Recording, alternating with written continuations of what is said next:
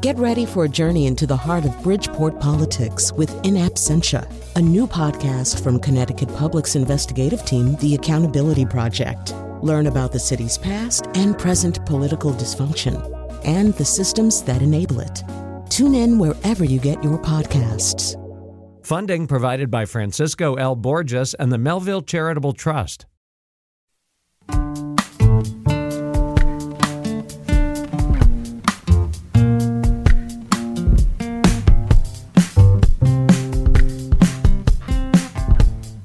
This is Where We Live on Connecticut Public Radio. I'm Lucy Nalpathanchel, broadcasting remotely. Before the U.S. Capitol was breached, some extremist groups have been organizing on the most common social media apps. Today, Where We Live, we talk about how the internet is used to amplify false information and incite violence.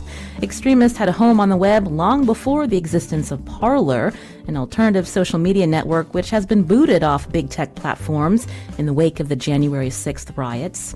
Content moderation has only been used sporadically across the most popular social media, like Facebook and Twitter. How should tech companies make sure their platforms are safe and moderated fairly, especially as extremists migrate from one platform to the next? You can join our conversation, 888-720-9677. That's 888-720-WNPR. Or you can share a comment on Facebook and Twitter, at Where We Live. My first guest today on Zoom is Christina Lopez, a senior research analyst at Data and Society, an independent nonprofit research institute. Christina, welcome to the show. Pleasure to be here. Now, your institute does a lot of research, including into how different groups use the internet to destabilize institutions in our society. A lot of attention on Parler and what former President Donald Trump has said using social media. But we know that extremism has existed online for some time, especially on the fringes. And then there's been a change over the last few years. Can you describe where extremism has lived and how it has changed? Well, that's absolutely correct. We have to be clear that extremism wasn't really new to the internet. It just has changed the ways in which it travels from the fringes into the mainstream. What we have seen increasingly accelerating, I would say, in the past couple of years has been the mainstreamification of what used to be considered a lot of extreme ideas. So earlier in the social media days, you used to be able to find these sort of non-mainstream or extreme racist ideas in the fringes of anonymous message boards. With their anonymity, they allowed anyone to be able to participate and put out their increasingly radical ideas. And these sites, which were anonymous message boards, were incredibly important to escalate the rhetoric. And so you have these anonymous message boards. Back in the days, the most popular one was 4chan. And together with 8chan, they housed a lot of this extreme rhetoric, a lot of this extremist agenda, and kind of set the topic of conversation on the web. But these websites, at the end of the day, did not allow for a lot of organizing because their anonymity, which was something that really privileged at the beginning its use because a lot of people would flock there for that anonymity, that didn't let folks reach and meet people in real life. And so that's when you start seeing that this rhetoric starts becoming, more normal and what you would consider mainstream social media apps. And you start seeing increasingly more extremist activity in Facebook and Twitter. And that's how, from the fringes, suddenly you start seeing a lot of language that used to only belong to anonymous message boards start infiltrating the rhetoric in the mainstream social media apps. And suddenly you start seeing it too from elected officials and from users that have verification. So the times of where anonymity was the main attraction in certain platforms stops being so attractive, and reach becomes more important for extremism. Reach and reaching new audiences too. And so it was when extremist rhetoric started becoming more mainstream where organization and coordination and event planning started happening across the board. And that slow trickling of extremism into the mainstream platforms is in large part what allowed something like January 6th to normalize and manifest in real life. Mm-hmm. When you talk about some of these extreme ideas and conversations becoming more mainstream, can you give us a timeline on when that became more apparent?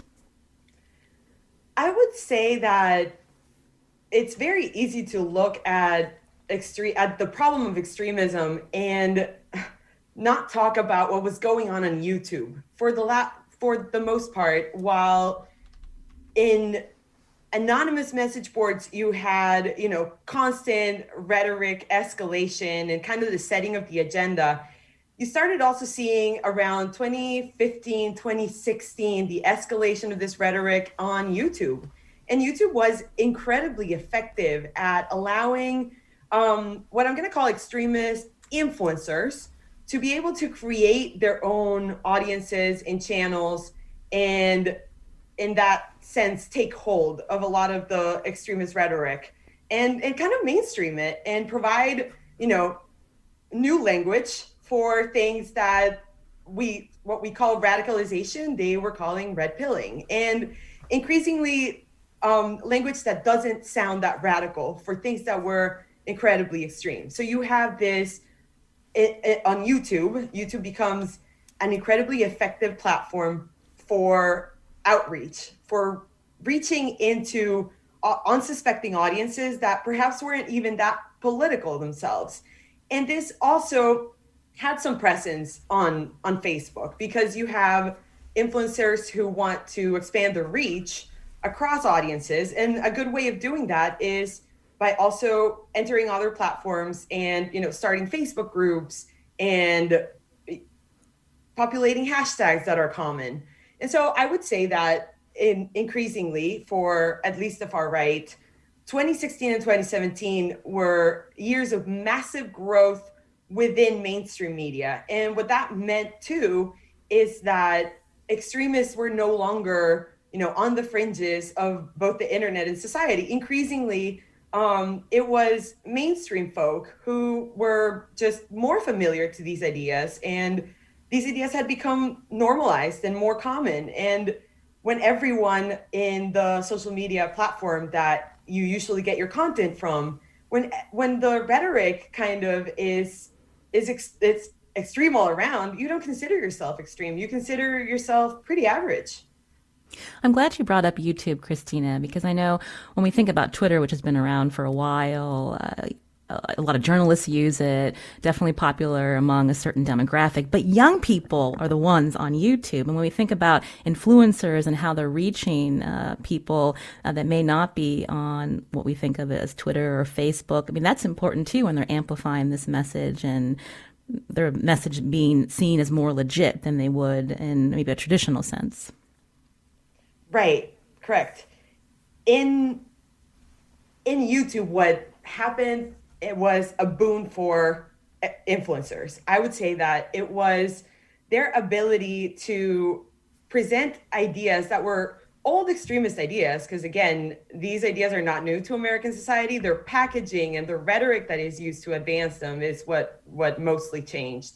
It also changed in the sense that those who were espousing this rhetoric were no longer, folks wearing the KKK robes. It was increasingly relatable folks, increasingly, mainstream, average, what you would consider average America. And on YouTube, they found that they could reach, a number of different audiences of different ages. And you also have Facebook that becomes a very quick vehicle for the reach of radicalization, in the sense that through Facebook, folks were able to just see who in their community, in their actual geographical close community, who in their community kind of espoused the same types of ideas.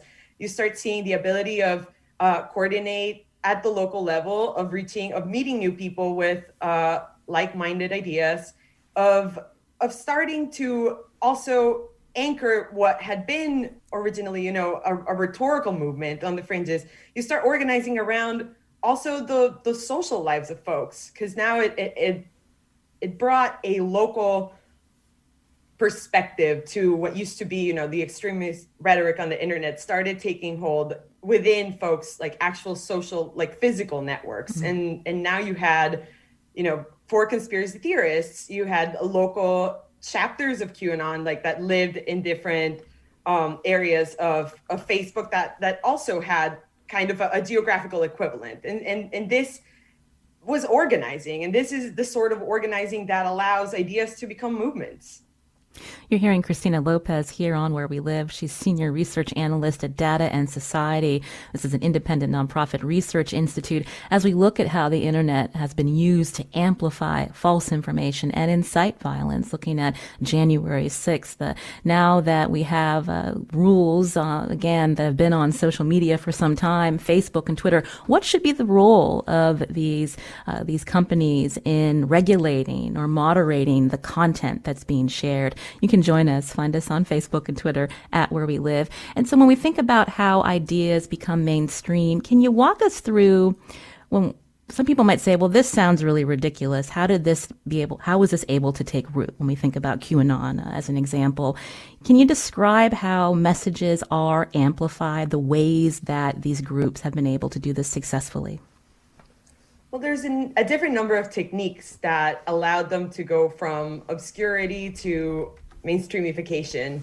And a couple of those are innately media manipulation. Some of the ways that they were able to reach more people were by exploiting the same mechanisms that social media platforms put as part of the design for the platforms. The affordances they include that let folks connect to their old coworkers, or let folks like find people that think similarly. Those affordances and that sort of design became exploited to advance ideas that are a lot more radical. Some of these techniques would include seeing which hashtag was very popular and kind of hijacking it for the purpose of repurposing the rhetoric into something a lot more extreme. There was a lot of coverage back in 2016 and 2017 that focused a lot on how powerful memes had been for the far right to normalize ideas and kind of turn ideas that sounded really scary and incredibly extreme into this sort of irony or ironic joke that allowed a lot of them this veneer of irony that protected them from actual enforcement. There was, for the longest time, this two-step done that advanced radical rhetoric, but then couched it on irony or had that plausible deniability of claiming to be just joking or just memeing. And so these sort of techniques were able to put this sort of content kind of at the centerfold. The other issue that we have too is that on social media platforms, one of the ways that things become viral or that ideas reach completely different audiences is through the algorithmic boost that they receive. When certain content is getting a lot of engagement or a lot of views, a lot of shares, a lot of reactions, platforms usually give that a boost because it means that this content is doing well. This content is likely to also get a lot of engagement from other folks. And that is how you start seeing some content that would have never left the fringes start becoming incredibly viral and reaching sometimes unsuspecting folks who perhaps had no idea how some of these ideas were at the basis was awful racism and xenophobia. A lot of attention again on the fact that Parler has been booted off platforms, and they are now trying to figure out. They're kind of, I guess, in some sense, on the fringes again, where they're on figuring out where a platform that could maybe reach as many Americans as they were when Amazon was hosting them, and they were able to be downloaded in the app stores, Cristina. But this effort to ban content, there's been efforts to do that before what we saw last month. Can you talk about that and why, when we think about content moderation, that companies have stepped forward now to say enough is enough in this particular instance? Part of the issue was that while there has always been at least some rules, there has always been some some level of content moderation that is innate to platforms, there have always been, community guidelines that kind of limit what types of content can be there. And you understand it from the platform perspective, these are things you should have in your product so that the product is safe for use for all of the users, so that no users feel unsafe there, so that your product doesn't become the tool that gets used for, bigger crimes. And so from the beginning, you've had the existence of rules that sort of limit what flies on a platform and what doesn't. What you've had too is gigantic gaps and inconsistent enforcement and completely different standards for moderation. And some of that comes from political reasons, and some of that comes from not giving the moderation the importance in terms of resource management, not giving moderation the importance that it should have in a product like a social media platform. So very often what a lot of researchers in the disinformation field would hear from platforms was that they had moderators and that simply there was just too much overwhelming content. And this became a reality increasingly with the COVID pandemic. You had suddenly platforms who had outsourced their moderation, had folks who couldn't come to the office to moderate content, and therefore a lot of content fell by the wayside. Or you had, with the COVID pandemic, also a disinformation pandemic that was just going viral all over social media platforms. This is often cited as one of the reasons why, in terms of prioritization, a lot of platforms kind of left a lot of extremism slide. And a third reason for why, yes, content moderation is a role that platforms absolutely need to play even for the security of their own brands. This didn't happen consistently. And one of the reasons is because at the very top of the chain of disinformation and racist content production, you had the United States' very own president. And so when you insert that gigantic exception to what is a philosophy for enforcement, or what should be like a consistent policy of enforcement, that makes it really hard to enforce at every single level. That makes it really hard to scale when you introduce that kind of exception. And the reality is that for 4 years, there was one account on the internet to whom none of the rules applied. And it was couched on the newsworthiness of what the president of the United States puts out in the world as content, as online content for folks to see, has an innate level of newsworthiness. And because of that, that was the justification for not enforcing what should have been consistent community guidelines and content policies. And so what you got was this normalization of rhetoric, was this mainstreamification of posting in a way that was not what platforms probably envisioned the rhetoric to be. And to a huge degree, that is what allowed for a lot of far right and now in general for the mainstream right to attack any sort of moderation or any sort of content decision from the side of platforms as censorship. And this framing of censorship, this gaming the refs, if you will, is what has made it really steep for platforms now to try to enforce the rules that they always had, to try to do the job that they just have been really incompetent at doing. Now is really difficult from a political perspective, because this framing of how censorship, any sort of content moderation can be framed as censorship, this has made it really steep for them to do their jobs.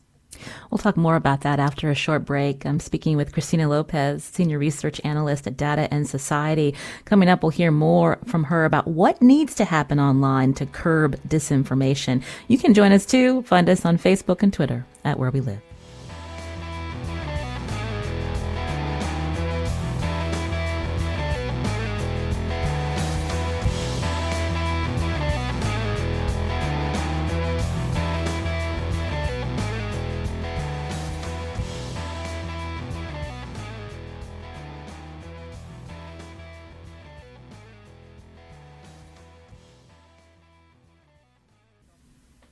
This is Where We Live on Connecticut Public Radio. I'm Lucy Nalpathanchel. Today we're talking about how extremists have used the internet and social media networks to spread disinformation and incite violence, most recently during the January 6th Capitol riots.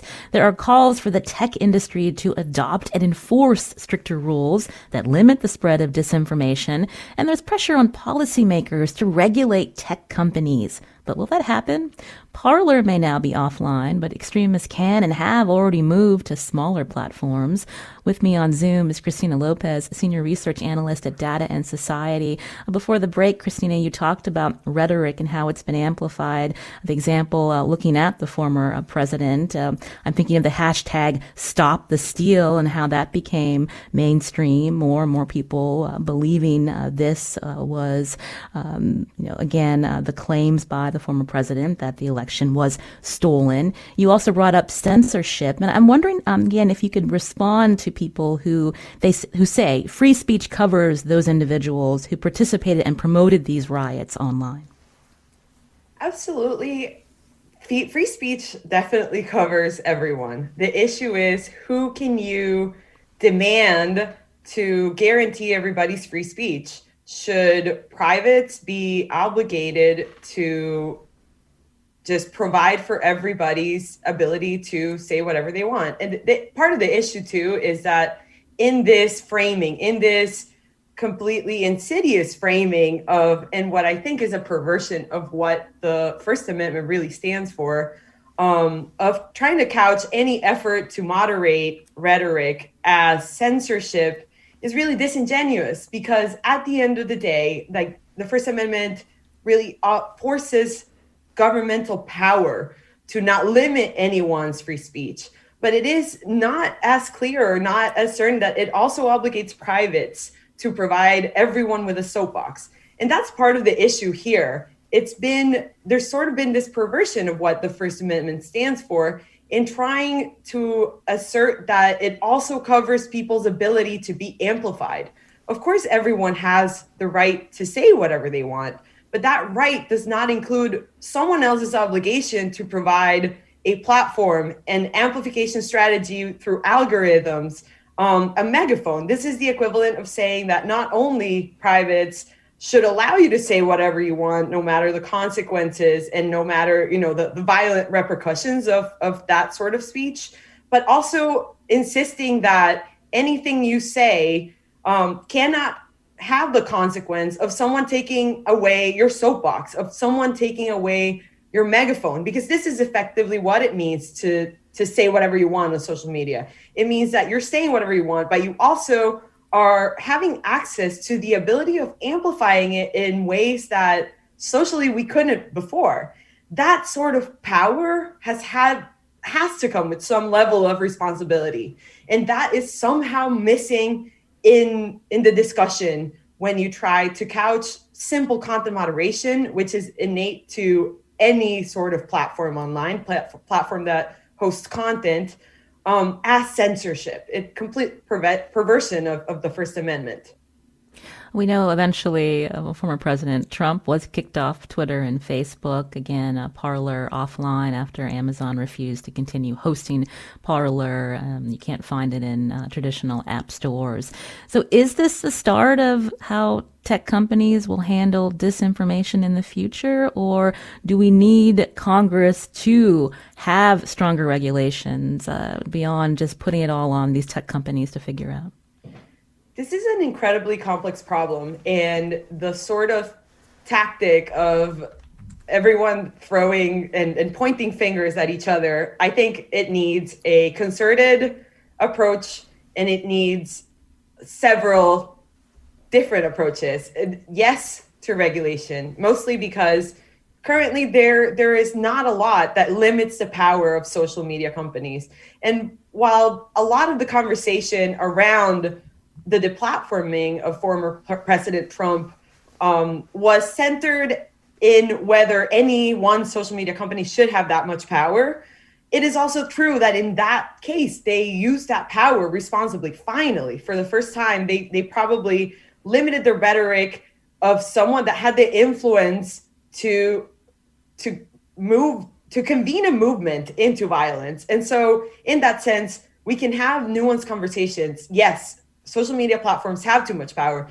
In this case, they use that power in a justified manner and should have done so before, perhaps. There's also the conversation about how social media platforms need to take content moderation a lot more seriously. And the fact of the matter is that we have seen that moderation works. There are some cases in which, communities and other social, like smaller communities and smaller social media platforms self-moderate with different mechanisms. And we have seen at smaller scales, some success. The issue and the question comes with, can you replicate those efforts in a global, massive scale? And that's where questions of size also become relevant.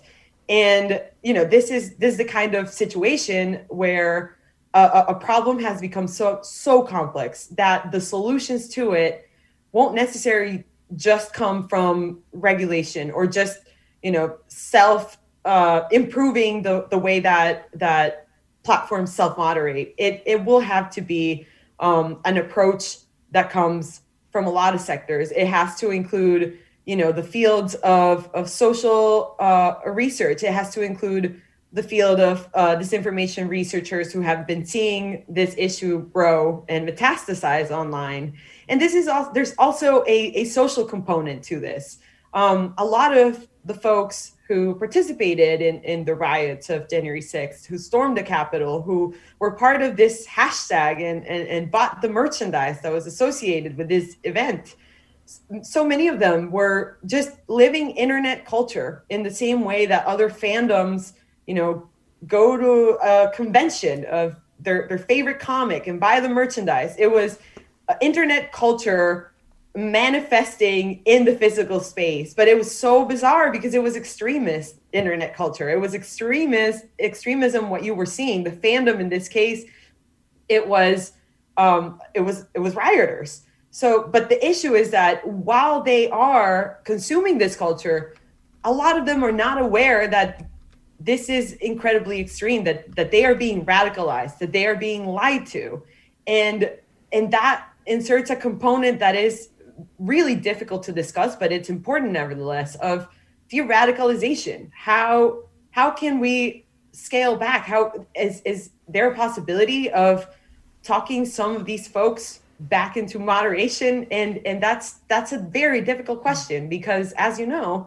radicalization happens at the algorithmic level. It just has an ability to scale and reach in ways that de-radicalization, which is often one-on-one, which is often a very slow and painful process, that doesn't really happen at algorithmic levels. And that limits a lot the work that needs to be done. And so the solution to this very complex problem definitely comes from every sector. It has to involve every community.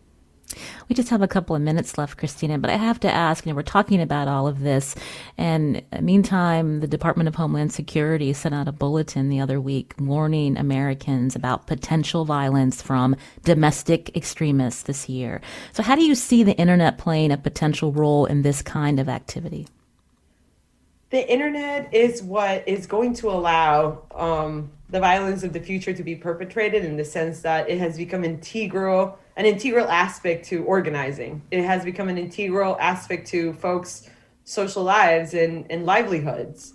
And so in the sense that it will also be the driver for a lot of development and positive growth, it will also be the driver for events like we saw in the Capitol. And it will continue to drive folks into violence that they didn't think themselves capable of. But when the stakes have been raised as much as they were by the rhetoric of the former president and by an entire media apparatus that was complicit in giving a lot of lies, legitimacy and airtime, it's likely that we're going to continue seeing things that are similar. You might have seen some moderation and some enforcement, some bans from social media platforms, but this only drives folks to smaller, more hidden platforms on the fringe. And that means that they lose the ability of seeing different thoughts and different opinions. And increasingly, it's going to become, like one of my former colleagues said this, an incubator for radicalization, these smaller platforms that will largely operate, in the dark, without a lot of moderation, without a lot of researchers having access to what is being said there. Cristina Lopez, again, is Senior Research Analyst at Data and Society. We'll tweet out links to some of the Institute's most recent reports on media manipulation and disinformation. Cristina, I would love to have you back. Thank you. Absolutely. Thanks for having me. This is Where We Live on Connecticut Public Radio. I'm Lucy Nalpathanchel. We'll be back after a short... This is Where We Live on Connecticut Public Radio. I'm Lucy Nalpathanchel, broadcasting remotely. A programming note: tomorrow we're talking about broadband access, how to make it fair and equitable for all. And on Wednesday, Connecticut Governor Ned Lamont joins us to answer our questions and yours. We hope you join us. Now, a recent study in the Journal of Civic Information looked at whether public engagement in local government improved when meetings became virtual during the pandemic. One of the study's co-authors joins me now on Zoom, Dr. Jonathan Wharton, Associate Professor of Political Science at Southern Connecticut State University. Hi, Jonathan. Morning, Lucy. How are you? Doing well. So you and co-author Jody Gill at Southern looked at 95 municipalities and how they conducted their budget deliberations last spring. That sounds like a lot of fun. Actually, it's quite interesting. She reached out to initially 100, all municipalities. I think many people in Connecticut forget we have 169, and we heard back from 95. And of course, we followed up with 4 towns in particular as case studies. So you were looking at, after the COVID-19 hit, how towns were forced to transition those meetings to virtual. We know that the state's open meeting law was temporarily revised under emergency order. So what did you find? How did that transition look across all of these different municipalities? It truly varied. Some of these towns dealt with it differently. And what we were both struck by was the fact that, many of these towns were innovative. Some of them were ahead of others. Others needed to combine pathways of communicating or working together, and then some did already. So I think we forget too easily in Connecticut that we have these separate fiefdoms, for good or for bad, largely because of home rule, certainly. But there's got to be more connectivity and more, some kind of at least continuity between the towns to make sure that things are consistent when it comes to these meetings.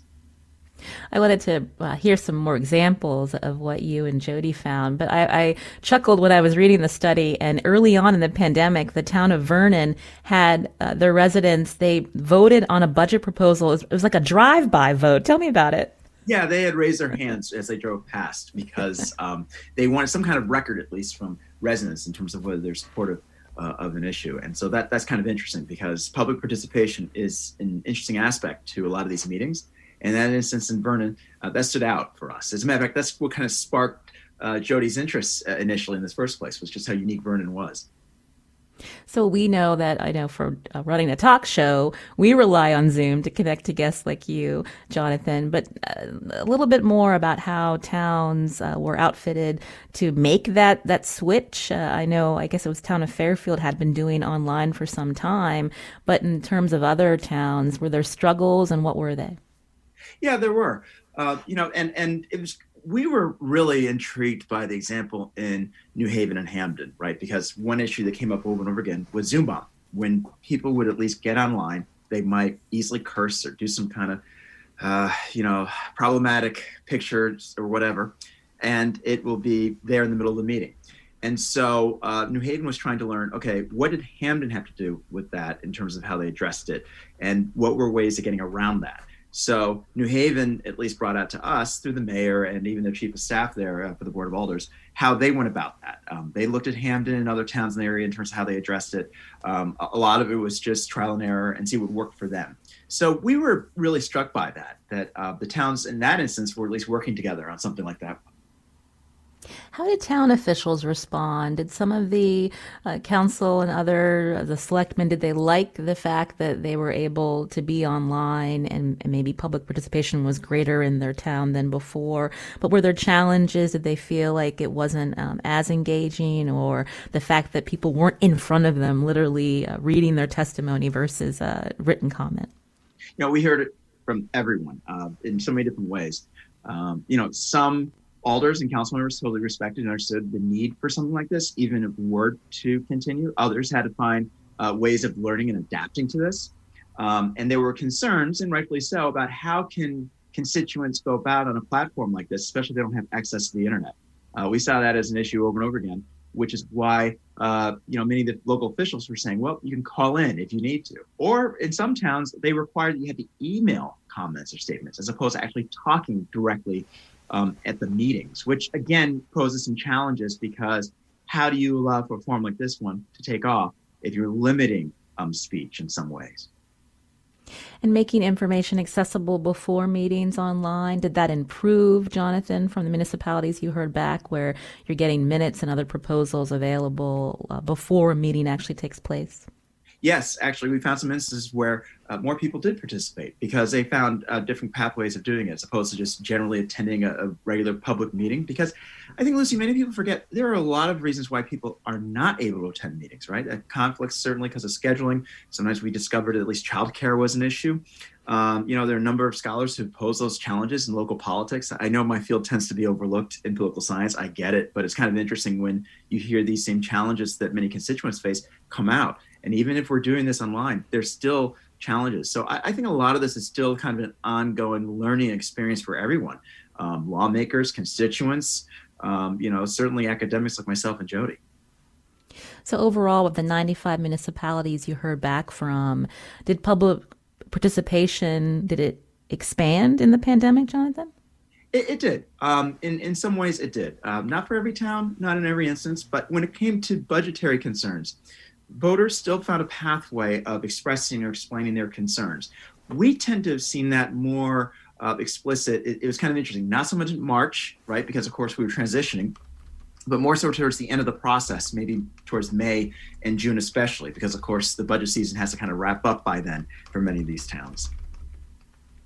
And then when we think about the information that you and Jody gathered, what are some recommendations for towns moving forward? We're all hoping with this pandemic will end sooner rather than later, but in terms of seeing that public engagement maybe growing a little bit, are there plans to maybe keep that online aspect in some towns? What are you hearing?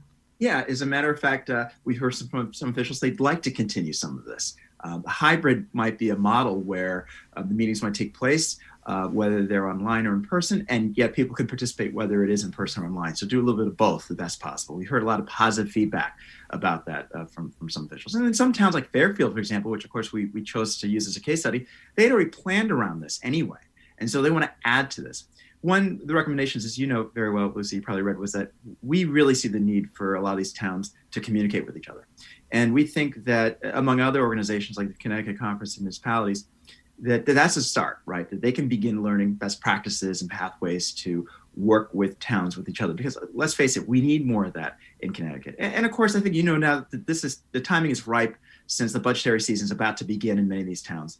And it is kind of interesting, I think, as you know, to see what the state government, certainly the General Assembly, is going to be doing about having these meetings and committee hearings online. Oh, yes, that will be interesting to follow. We think a lot about, you mentioned earlier, not everybody has good internet access. That can be a barrier. But when we think about getting more young people engaged in the political process, engaged with, it does matter to attend and participate in your town budget hearings. Did they see any engagement grow among young people? We didn't hear so much about that, although it was interesting. Some of the lawmakers did make it known that they were concerned that they weren't reaching enough young people. We heard some feedback about that, and they wanted to find pathways getting more young people involved. I think, Lucy, it's no secret that Jody and I have emphasized that for our classes, because even though she teaches her journalism class and I teach my local politics, we require students to attend these meetings. So we've always heard feedback from our students that they want to see younger people participate in these forums. So this could really be a good start. I think many people forget that it tends to be older, retired, people who have more resources and may not work a full-time job who are capable and able to go to these meetings in person. I think it'll be interesting to see how this continues with the budget hearings, as you mentioned, just starting up the budget meetings. I want to thank Dr. Jonathan Wharton, Associate Professor of Political Science at Southern Connecticut State University, for talking about this study. We'll tweet out a link for our listeners who want to learn more. Jonathan, thanks again. Thank you, Lucy. I appreciate it. I'm Lucy Nalpathanchel. Today's show produced by Tess Terrible. Our technical producer is Kat Pastor.